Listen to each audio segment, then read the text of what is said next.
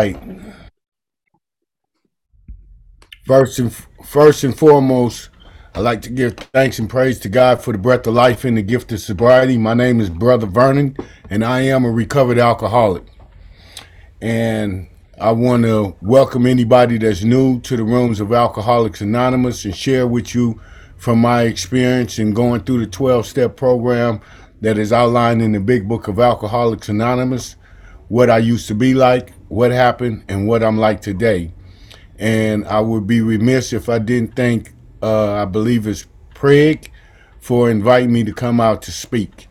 Um, so, to begin, what it used to be like for me at the young age of 5 years old, I was exposed to adults drinking alcohol. And at that time, when I was exposed to them drinking alcohol, my father was giving these parties in this apartment complex that he used to manage. And during the interim of those parties, they were drinking, they were smoking cigarettes, they were laughing, playing a lot of loud music, they were arguing, they were fighting, they were pushing one another probably inside the swimming pool, and few gunshots or whatever rang out every now and then. But however, the children were always isolated in the bedroom away from the adults so that they wouldn't get caught up with listening to the profanity that was being used. And I'm grateful that that happened at that time because oftentimes, as this appears today, children are around adults. They're picking up the language that the adults use. And then at some time or some place in their lives, they start using that very same language towards their parents.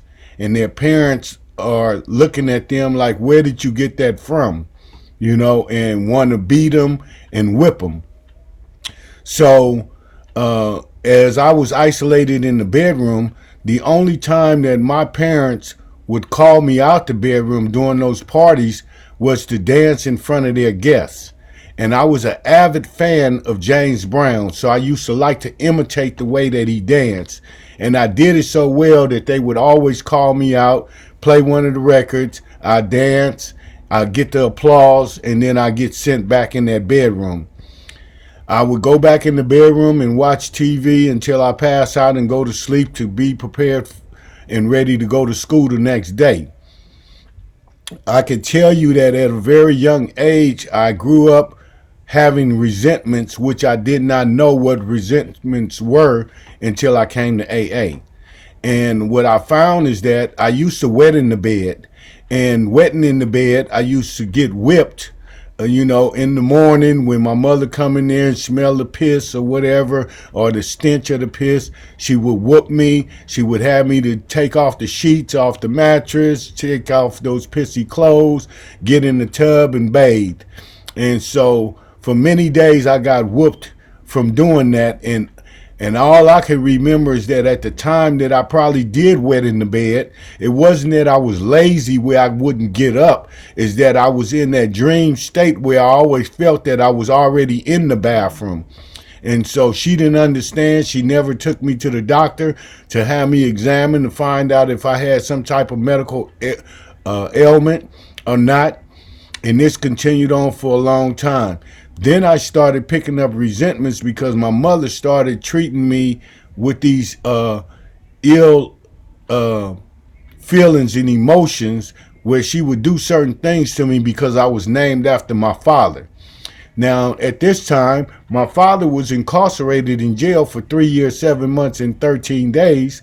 And during that time, my mother was very protective of me and my siblings. I have two other siblings beside myself, and we would have to stay in the house and watch the kids play outside in this housing projects where we had moved to, and we would have to look out the window and see them playing, having fun, and we picked up resentments as a result of that too. But there came a time when I guess my mother met someone, and during that time, she allowed us to go outside and play with the other children, and I ran amok. I got involved in a whole lot of stuff that I had no business doing. only because I felt that I was set free. I would have sex with some of the girls from my elementary school at their parents' house while they were gone to work.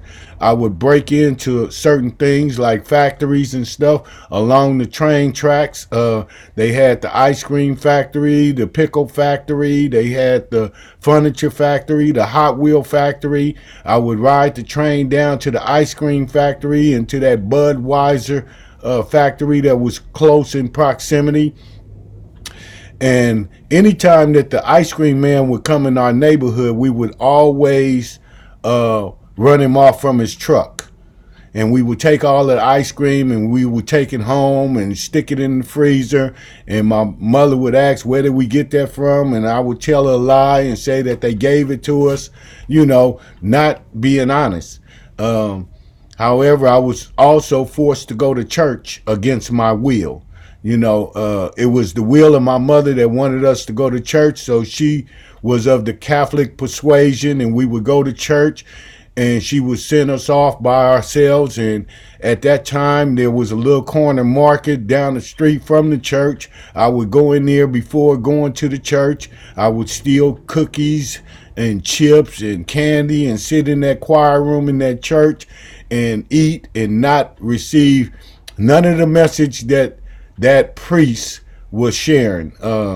I couldn't grasp none of the understanding of what they were really talking about, other than we were taught how to pray. My first prayer that I remember that I was given was, now I lay me down to sleep. I pray the Lord my soul to keep. If I should die before I wake, I pray the Lord my soul to take. And I believe that was a protective prayer that kept me safe during the times that I was running amok and getting into things. However, sitting in this church, I'm looking at all of these adornments on the walls, and I'm seeing all of these statues all over the place. And I remember reading in the Bible at one time that says, don't worship any statues and any idols. And I couldn't understand why we was praying to statues and idols, because they wasn't talking back to us. And also looking at all of these adornments on the ceiling in that church, they were all angels, but all of them were one ethnic group. They were all white, and I couldn't understand that. So you telling me that if I die and I go to heaven, that the only people that's up there are these Caucasian people? I couldn't believe that, So I had a problem being in that church and with those issues. But as time passed, I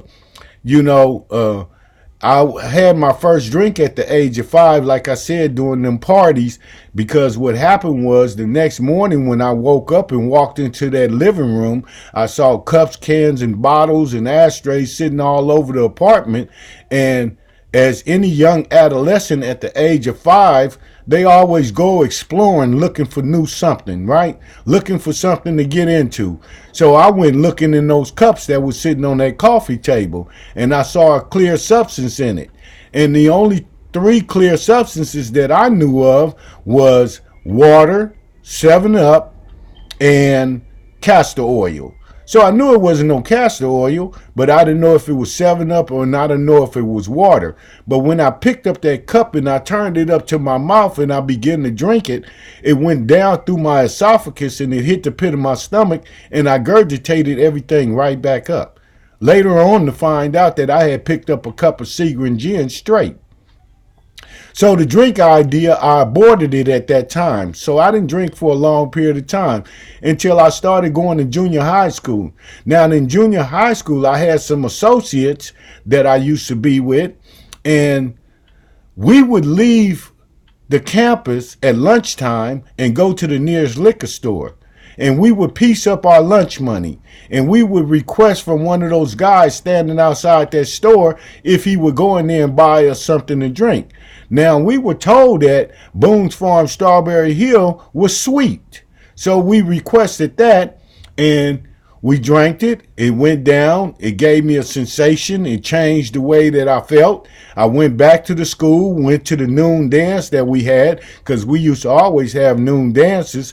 But I would be the type of person that would stand against the wall just watching everybody else dance, having that fear of being rejected after asking one of them girls if they wanted to dance. But this particular day, after getting that Boone's Farm Strawberry Hill in my system, I asked one of them if they would like to dance, and if they accepted, they got a pass. But if they rejected me, I told them what they could do with themselves. So, needless to say, the Boone's Farm Strawberry Hill worked for a while, and I found out that it's only about 7% proof alcohol in its contents, so it really wasn't toxic. So after it stopped working, though, I had to upgrade. Now, and I'm sharing this aspect of my disease because they taught me when I came to AA that this is a progressive disease. So the progression of my disease is that I switched from the Boone's Farm Strawberry Hill to Richard's Wild Irish Rose, Mad Dog 2020, Silver Satin and Kool-Aid, Night Train, Tyrolean wine, white and red port wine. Now, when I started drinking the beer, what I was exposed to was watching television. In the late 60s and early 70s, they had a lot of beer commercials on television out here in California.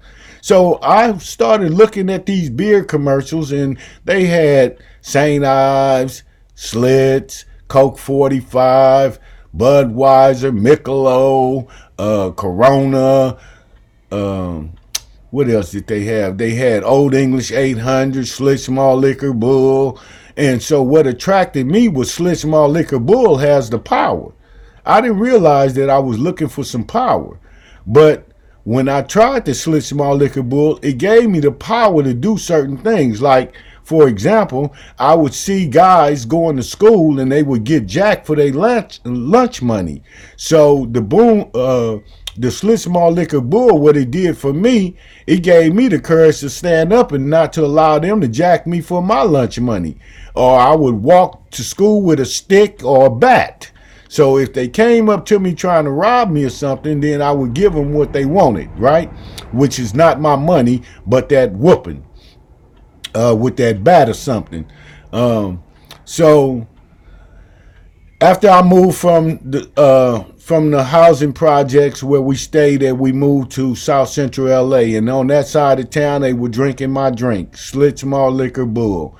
They were also drinking Old English 800, which I later on found out that Old English 800 malt liquor was created or designed after slavery, and there's coding on its label that's an indicator. They had 32 kings and rulers that was involved in the slave trade. They also sold the bottles for like 25 pences. And so if you do the math, 25 and 32 equal 800. And that's how many slaves they were packing in the slave ships when they saw that it was monetary gain to be made from enslaving people. So I had no idea that I was supporting slavery anytime that I bought Old English 800. So, but I was a guzzler. I used to buy the tall cans, 16-ounce cans, the quarts, the 32 ounces, and the 40 ounces of beer. And anytime that I turned up either one of those cans, bottles, or whatever, when I pulled it down from my mouth, the bottle had to be empty. Because I used to like to listen to that glunk glunk sound that you hear coming from those water coolers, right? Glunk glunk glunk glunk glunk glunk glunk glunk. So I became a guzzler. And I fell in love with drinking Old English 800. And I put in a lot of miles in not my neighborhood, but someone else's neighborhood. Because I used to always stay and hang out in somebody else's neighborhood rather than my own. But I would put in 2,000 miles going around the block, around the block, around the block, around the block every day, right? We would find ourselves drinking all day long, smoking weed all day long. I would find myself going to the supermarket or to that Rite Aid, or what we call today. They call it Rite Aid today, but it was called Thrifties back then. So in this particular neighborhood, they had a Thrifties on one side and the Ralph's Market on the other side. I would go to the Thrifties market, Thrifty's drugstore, and I would interview the security guard. I would ask him where he got his job at, how much he get paid, and I would tell him what I would do if I was in his position. I said, if I was in your position, I'll be sitting back there in that back booth in the back of the store and wait to get paid every 2 weeks. I said, if my people came in here and stole something, I wouldn't even mess with them, right? Because it don't belong to me. So after interviewing that security guard, the next day I come in the store, he's sitting in that back booth. So I come in the store with my associates from my neighborhood. We would have paper bags stuck in the waistband of our pants, and I would have them take out the bags, and I would literally walk into this Rite Aid or this Thrifty's drugstore and walk behind the counter, grab all the fifths that I can get all the little mixed drinks, the malt duck, the little pina coladas and everything that they sold, screwdrivers and all of that, and I would put it in the bag and close the bag up, and then I would tell them to grab a bag and walk behind me and don't even worry about nothing. And we would walk straight out that store with all of this liquor and go in the neighborhood and drink all day and all night long. Now, and I did this for about 9 months straight every day. So we were drunk 9 months straight every day. You know, I had drink off contests with people where I would drink a full cup of Bacardi rum 151 with a Slit Small Liquor Bull or Old English as a chaser, and I would be the last man standing, right?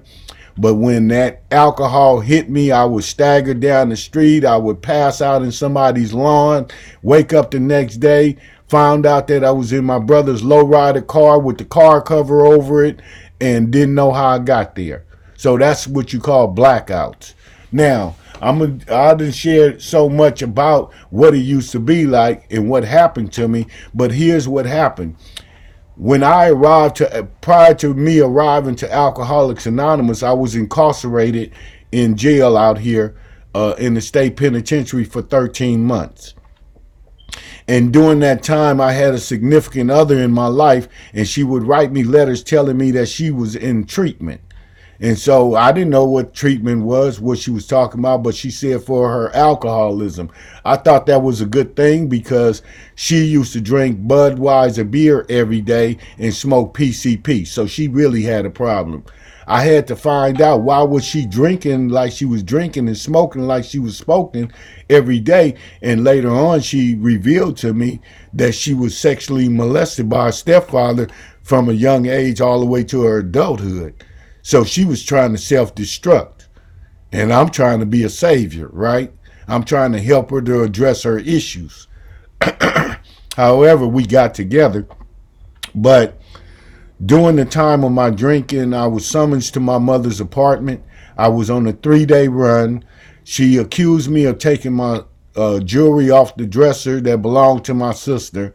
As the big book talk about, we sent out this emotional appeal which doesn't suffice. So I begged her, I pleaded to her, I lamented to her, and I literally end up in a fetal position telling her that I didn't have nothing to do with it, and my mother couldn't find it in her heart to believe me. That devastated me. When I stood up on my feet, she said, "Boy, you need to get you some help." My response to her, if anybody needs some help, you need to go and get you some help. And she looked at me with this estranged look. She thought I had lost my mind, in which I later on found out that I did. However, she dropped her head and walked out that bedroom. When she walked out that bedroom, I heard a loud, audible voice. And I believe it was the voice of God. And that voice said, "How dare you speak to your mother in that manner?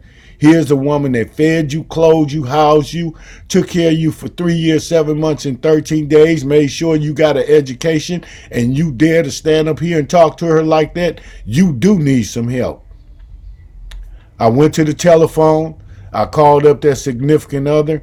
I asked her if she knew a treatment center that I can go into. She gave me the number. I called it.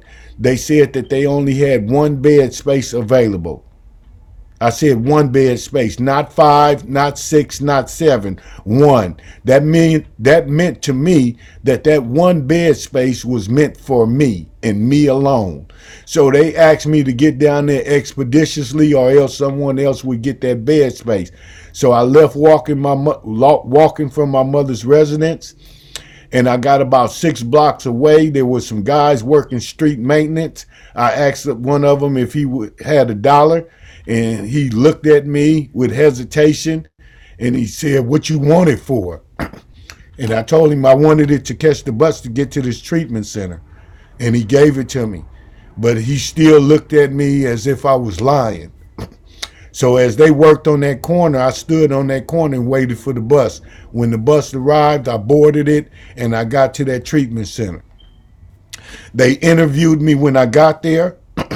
The first question that the gentleman asked me, am I an alcoholic? And I said no. And he said, well, you can't come up in here. This facility is for alcoholics only. Then my answer changed. Yes, I'm an alcoholic. And the reason why I say that I wasn't an alcoholic, because I was driven in the rooms, driven in the rooms under the lash of cocaine. But yet and still, I never looked at the fact if I was an alcoholic or not. But once I got there, I thought I had told them a lie and said that I was an alcoholic, but I was actually telling them the truth. Because everything that began with me and ended with me began and ended with alcohol. So I get there, they tell me to work my own program. I don't know what they meant by that other than whatever I was programmed with all my life, right? But that's not what they meant. They meant to work my own 12-step program. So we started going to groups. I started listening to the people share. There were people in there that was using a lot of profanity. Every other word in their message was of profanity, and it was a turnoff to me because you told me recovery was about a change. So I remember going in the quietness of my room that I was assigned to, and I asked God in prayer to please remove any profanity from my message, so that when I deliver the message, it will not turn off people, but it will make people more receptive to the message. And he did it. And I began to open myself up and share with them my experience. However, I had 2 spiritual experiences in my first month. The first one was, I used to make the store runs for the guys from time to time. We would alternate and change. So I went to the store one day to get their cookies, chips, and candy. I had to walk past the beer box to get to the soda box. But the miracle was I didn't desire to buy a 40 ounce of Old English 800, which was my drink of choice. So I put the stuff on the counter and I paid for it. And as I walked out the store, my brother happened to be right outside the store at that particular location. I had told no one where I was going and what I was doing. And I couldn't understand for me, how is it that he shows up right here at this present moment? But at that time, he dangled some keys in front of him. And I said, what's that for? He said, you see this car sitting right here? I said, yeah. He said, I got that for you. I couldn't believe it because this is a brother that I had burnt many times because he was in the dope game or whatever that you want to call it, and he was making a lot of money, and he came up and he always wanted for me what he wanted for himself, but I couldn't pull it off because I was the one that always wanted to smoke and wanted to drink. So my second spiritual experience, I was gone somewhere. I had went somewhere, and when I came back on the grounds of the facility, my roommate met me. And he said, Vernon, would you like to go to church tonight? And I said, I had plans on taking some of the guys to a meeting in my car, right? And so he said, okay, maybe next time. And I said, yeah. He said, can I ask you a question? I said, sure you can. He said, have you ever accepted the Lord Jesus Christ as your personal Savior?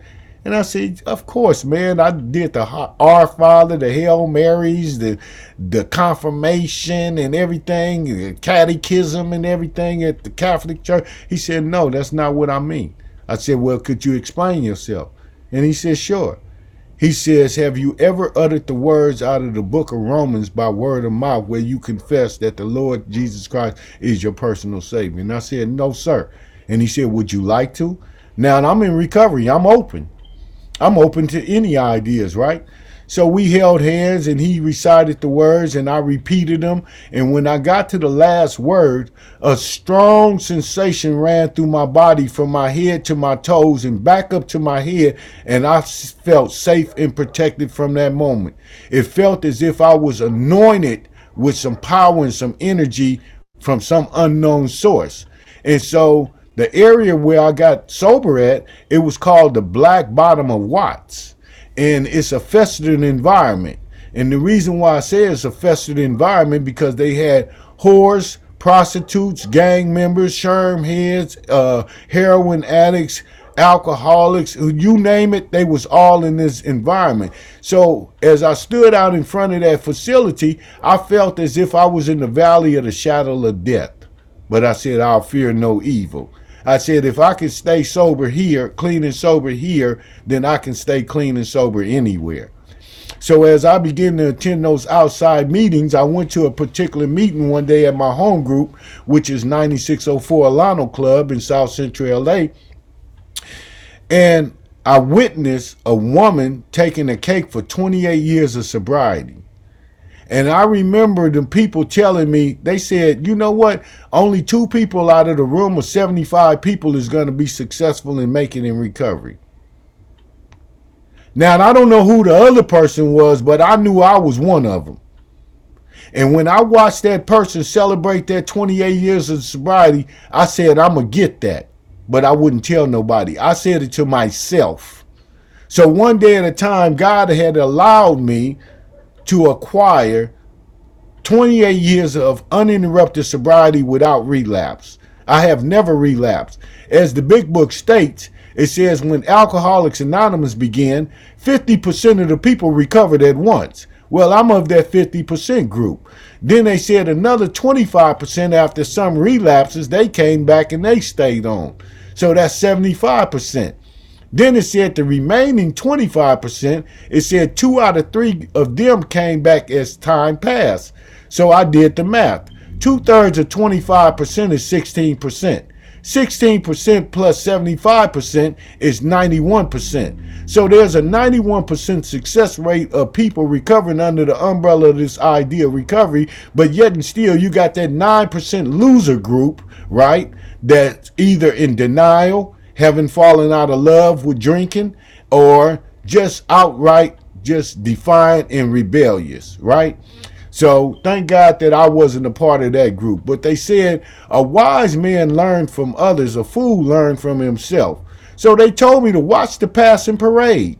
I didn't know what they meant by that, but what I come to understand, that was a metaphor that they was using to describe people going in and out, in and out, in and out of these rooms. So I sat back and I watched. I waited until some of them came back. Everybody didn't make it back. Some of them died, but those that made it back, they didn't come back and say they had a nice time.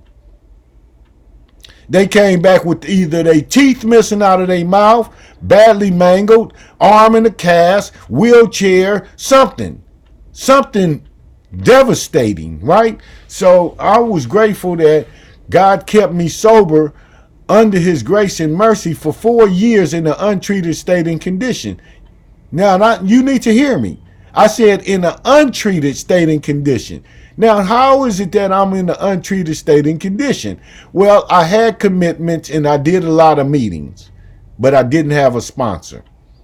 So when I was taking a cake for 4 years of sobriety, not sobriety, I said sobriety, they said when the student is ready, the teacher will appear. This man shared his experience, strength, and hope with me that particular night. And what he shared with me paralleled with the way that my life was at that moment. I asked that man if he would sponsor me. He said, sure he would. He gave me my first instruction. He said, Vernon, I want you to go get a pen and a piece of paper and come back, and I want to give you this prayer, and I want you to write it down, and I want you to go home and say this prayer 15 times a day or more every day for the next 2 weeks before we start in this big book. So I wrote the prayer down, and the prayer went something like this. God, please set aside everything I think I know about the big book, the 12 steps, the program, my disease, myself, and especially you, God, for an open mind and a new experience with the big book, the 12 steps, the program, my disease, myself, and especially you, God. And when we finally sat down, everything that he was revealing to me out of the big book was all new. I didn't understand that the circle and the triangle was an ancient symbol. I didn't understand that that circle and triangle for AA represents me, body, mind, and spirit. Becoming a whole person is if I'm all one. If I'm treating each part of my disease in equal proportions, then I become like that circle, a whole person. That whole circle is 360 degrees. Each angle on that triangle is 120 degrees, which is equivalent to the 360-degree circle. So, wisdom. I'm starting to receive wisdom. So I started looking at my condition and I did a spiritual autopsy, right? A spiritual autopsy because you told me this was a spiritual program. So I'm finding out that physically, I was filthy, funky, nasty, sneezy, and greasy in the physical. I didn't exercise. I didn't go to the doctor. I didn't have my eyes examined. I didn't have my teeth checked. I didn't have no medical checkup physically. So I was in an unwholesome condition physically. Now, to treat my mind, they told me I need to take my mind to the big book of Alcoholics Anonymous, and this is where I would acquire a foundation in recovery, which is outlined in the first 164 pages of the big book. They said you treat your spirit, Vernon, by being of service. Help someone, commit to something. Secretary, treasurer, chip person, coffee person, whatever. Emptying ashtrays, washing ashtrays, mopping the floor. Just be of service in some type of way. And if you do all three of these things in equal proportions, then you will become a whole person instead of a fragmented person. Because a fragmented person is one that's sitting in the meeting, he ain't listening. His mind is way across town thinking about baby, or he's looking at the women walking around in the rooms looking and lusting. That's a sick man. And I didn't want to be sick like that. So I began to implement all of these three aspects of recovery, which are the three pillars of recovery that uphold the idea of recovery. They said this is a spiritual program. What is spiritual? It says the definition for spiritual, pertaining to the human soul and the human spirit, as opposed to anything monetary or physical of this world. Recovery has nothing to do with the house, the car, the job, the jewelry, the girlfriend, none of that. This pertains to my human soul and my human spirit because it has been broken. It has been contaminated. So I need the antidote to treat my sick self, and you gave it to me. You said the antidote for a sick person is the 12 steps of recovery. That is your medication. Take it daily as prescribed, and you will get well, not cured. So as I did this spiritual autopsy on myself, I looked into my body and saw that I had that thing. I call it the thing. It's like a parasite. They call it the allergy. I got it. I have it. There's no doubt about it. Once I put a drink into my body takes over and my mind dismisses anything that my body tried to transmit to me. You know, I had a person that used to share like this. They said, if you take a drink and you pour it into your mouth and it enters your body, you just well cut your head off and sit it over there on the table, because your mind is not going to mind your body once you get started. And I believe it, because my body takes over once I take a drink. I don't ascribe to what some of you all talk about around these rooms. You talk about that there's a drink waiting on you if you don't do the 12 steps of recovery. I don't ascribe to that. Why? Because that is a preconceived notion and a preconceived idea. If God tells me in the big book that he will remove the thought from my mind to drink and use, then how is it that I can have a preconceived idea or notion that I'm going to drink one day? I can't do that. Why? because it's like having a reservation to go somewhere, right? You make a reservation to go to the restaurant, but you know the time and the date when you're going to have that reservation. But here in Alcoholics Anonymous, if you have a reservation to drink, you don't know the time nor the day when you're going to take that drink, and before you know it, you'll be right out there again. So the big book taught me I can't afford to have any lurking notions nor reservations. I claim what I claim because I am a believer. I claim it. If you claim it, you can achieve it. You know, one of my first mentors told me, he said, Vernon, close your eyes. He says, you have a photographic memory. He says, envision yourself being clean and sober. Okay, I see myself. He says, once you see it, claim it. Then when you claim it, he says, work towards it, and it will become manifested in your being. Now, why do we have the 12 steps? We have the 12 steps because it is a law. It is a rule. The 12 steps is like a ruler, right? A straight rule, a straight path, right? To get to who? To get to that higher power. Well, how do you get to the higher power? They asked me but two questions. Do I believe or am I willing to believe? So I had to look at some of my past experiences. What got me out of getting shot? What got me out of getting killed or handcuffed? What power intervened in my life that protected me from such tragedies when I know that I should have experienced them? What happened? Something was working behind the scenes that I didn't even know. So I started having different spiritual experiences with the steps. You know, they talk about being powerless in the first step. The real powerlessness for me is this. I cannot stop a negative thought from entering my mind at any given moment. That is real powerlessness. So if I'm really powerless to that degree, then I need a power greater than myself to guard my mind and protect me from these negative thoughts so that I don't act on them. I needed that higher power to deliver me from my disease because I could not deliver myself from this disease. Yeah, they tell you all you need to have is a desire to stop drinking, but it takes more than a desire to recover.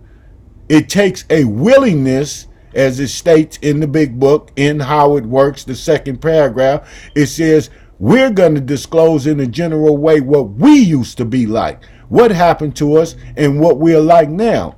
Then it says, if you want what we have, and you are willing, so there's one of the key words, I have to become willing, then I'll be put in the position to be ready to do what? It says, take the steps.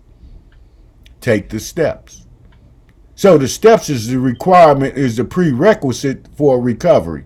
If you don't think that you need to do the 12 steps, keep doing what you're doing and you're going to keep receiving what you always got. Nothing changes if nothing changes. But change is constant. So everything is constantly changing. Right? Nothing remains the same. It either gets worse or it gets better. You know, so there's a lot that I can share with you from the joys and the fruits of recovery. You know, I found out that I suffer from illusions and delusions. I suffer from mental blank spots. I suffer from the lack in the proportion and the ability to think straight when I got here. But today I can think straight. I don't have to deviate from my thoughts today. You know, if I have an idea or a thought, I carry it all the way through to its end. But when you abort this idea of recovery, you sentence your own self to death. It's like looking at any woman that has a child. If she abort that child, she sentences that child to death. So I use the same analogy for my recovery. If I abort the process of recovery, then I just will sentence myself to death and get me a plot at at Angela's funeral home or whatever, some cemetery or something. I just will do that. You know, we try to dress up the outside to make it appear like we recovering, but I'm here to let you know, you can dress up, anybody can dress up a corpse. They do it all day long at the funeral parlors. So some of us is dressed up in these rooms, but we really dead on the inside. And the reason being is because we're not connected to a source in the power. How can I not be connected to a source in the power that created me and knows what's best for me and can regulate and guide my affairs for me safely through these troubled times? The coronavirus didn't affect me like it affected so many people that I heard that relapsed or either died. I'm isolated at home, but I'm at peace. I'm not bored. Some of us mistaken peace for boredom. Or I'm bored. Or I'm lonely. No, it's for a moment of reflection to look and see, how is your relationship with your higher power? How is your relationship with yourself? Do you talk to yourself? Are you still going crazy? What is it about you? I done went through all kind of hardships. I've been married twice, divorced twice. I lost my newborn in the first year of my recovery. I didn't drink. I didn't use. I've been back to jail to clear up the wreckage of my past. I get released. I don't drink. I don't use. I've been homeless. I've been without money. I had money. I'm a high school dropout, but I became a college graduate. I lost my mother 2 years ago. I lost my niece last year, but I don't drink and use behind these things. I've been back through the 12. I went through the 12 steps to clear up the wreckage of my past. And in doing so, I was able to go back to the people that I caused harm to and that I gave a piece of my mind to. And I got my peace of mind back from them. So now I got a whole mind. Thank God I'm not in here with just a peace of mind, but thank God that he left me with a peace of mind to accept this idea and believe that it can work for me too. The only person that disbelieves that this idea don't work is the one that have not embarked upon the 12 steps of recovery. Because you'll find out that it works if you work for it. This is not for lazy people. This idea is not for the strong. This is for the weak. So in your weakness, you'll find that you'll get strength. From your lack of courage, you'll find that you receive courage. So there's a whole lot to be experienced. I'm still involved in being experienced. I come to AA like going to a classroom, like going to school. I enter to learn, but I depart to serve.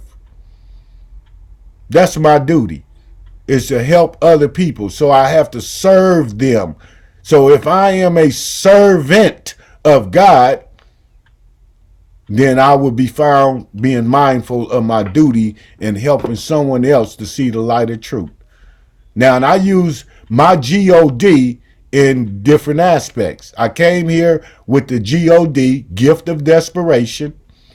It transcended over to a group of drunks.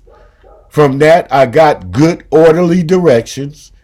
From that, now I'm involved in the guidance of development. That's my GOD. I take the 12 steps because the 12 steps in acronym terms is the solution to every problem sober. That's the solution. Now, if I'm in the solution, I'm in oneness with God. But if I'm not, then I'm in oneness with the devil. Now, the devil has his acronym terms to describe who he is. The devil means destroy everything valuable in life. Or shall I say, do you have hope? If you're using hope as a measuring stick for your recovery, then you are helping other people every day. That is the hope. They say when all else fail, get a newcomer. Work with them.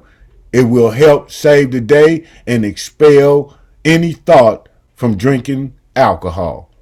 This is what's all in the big book, so don't be mad at me. Now, if you got a problem with this higher power, GOD, fella, then why don't you try this? I'm going to send you to a source and power that's greater than yourself. You got a lamp in your house? Turn the light on. When the bulb light up, unscrew it. Lick your finger, stick it into the socket, and I guarantee you that's a power greater than yourself. See, one of the most mysterious force and power in the universe is electricity. They don't know its source nor its origin, where it originates from, but it is constant. It is constant, just like the Spirit of God, where God was able to set up a law called life and death. Well, how is it that God is always omnipresent in the world and God never dies?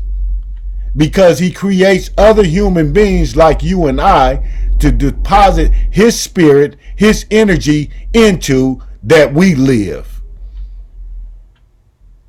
Simply amazing how he escaped the law of death for himself. So the essence of my being is the essence of God, and that is called the spirit. And the spirit is the same thing as energy. So I'm like a branch from a vine, which I am an extension of God. So when I look at you and you look at me, we should be looking at God, because he said it in one of his books. He said, ye be all gods, children of the most high God. You just a little G, but we've been trying to act like the big G. See? But if I stay right size and stay in my place and stay humble to this idea, humble to the power, then I can receive the abundance of whatever this life has to present to me. It told me in my big book, when I took such a position, what position? That God is the head of my life. He becomes my employer, my teacher, my principal, my director, and I become his agent. It said when I took that position, it says all sorts of remarkable things follow. He provides. It didn't say I provide. It said he provides all that I need, providing that I perform his work well and keep close to him.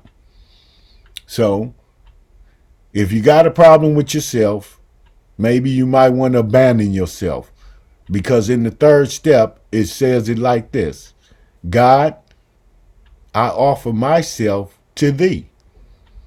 To do what? To build with me and to do with me as thy wilt. It says, relieve me of what? The bondage of self. So who has you in bondage? Not alcohol, not drugs, but you. You have your own self in bondage. It said, relieve me of the bondage of self, that I may have Relieve me of the bondage of self, that I may have victory over them who may bear witness of those that I would help of thy power, thy love, and thy way of life. May I do thy will always, not my will. I abused it. I abused my will, and I lost the will to care about anything and anybody. So I was actually a dead man walking. No aim, no purpose. So you may want to stop lying to yourself and telling yourself you don't need nobody, because that is the biggest lie that is told by some people. You need somebody to get your groceries from. You need somebody to get your clothes from, your shoes from, your car from, something, your apartment from. You need somebody other than yourself. Because I am not the manufacturer of none of those corporations. So the moment I start telling the truth, the moment I start getting free. That's what they taught me. When you know the truth will not only set you free, it will make you free. So I guess my time is up. I don't know, because I can go on for hours. I can speak to you all for the next 6 hours about recovery in the broad sense that I've experienced in the last 34 years. I can't tell it all in 20 minutes, because it's too much to be said. But I'm here to let you know that recovery is available to those who want it, not those who need it. You have to have a want and be willing to do something different to get something different. So I hope I haven't said anything to offend anybody. And if I have, they taught me also. Truth is like a rock. You know how they use it in the Christian persuasion? Jesus is my rock. He's the truth. He's the light. He's the way. Well, the truth is that I'm an alcoholic. The light come on when they say, probably no human power could relieve me of my alcoholism. And the way is that God could and would if he was sought. Same Trinity. Same thing. So if I took a rock of truth and I threw it into a pack of people, the only person that's gonna holler is the one that got hit. So maybe if it's hitting so many people at one time, maybe it got busted up where them different fragments is hitting somebody, right? But be not dismayed. The great reality is that God is deep within each and every one of us. If you are breathing, God is present. When you're not breathing, God is absent. So breathe. Take in the breath of life. Enjoy the spirit and the fruits of recovery, but keep coming back. We don't ask people to stay. We ask you to keep coming back. Because for me to tell you to stay and you don't stay the first time, you may not feel welcome to come back. But if you drink, no drink, job, no job, woman, no woman, but you keep coming back, you still have an opportunity to acquire that which you desire for your life. So I want to thank each and every one of you all for lending a critical ear to what I had to say. And I pray that God can bless you on this journey during this troubled time and get to the other side. Because it is troubled times. I don't know about you, but something is happening in the world. And I need to be vigilant, conscious, alert, and aware at all times. So thank you all so very much. May God bless you all. Thank you for letting me share.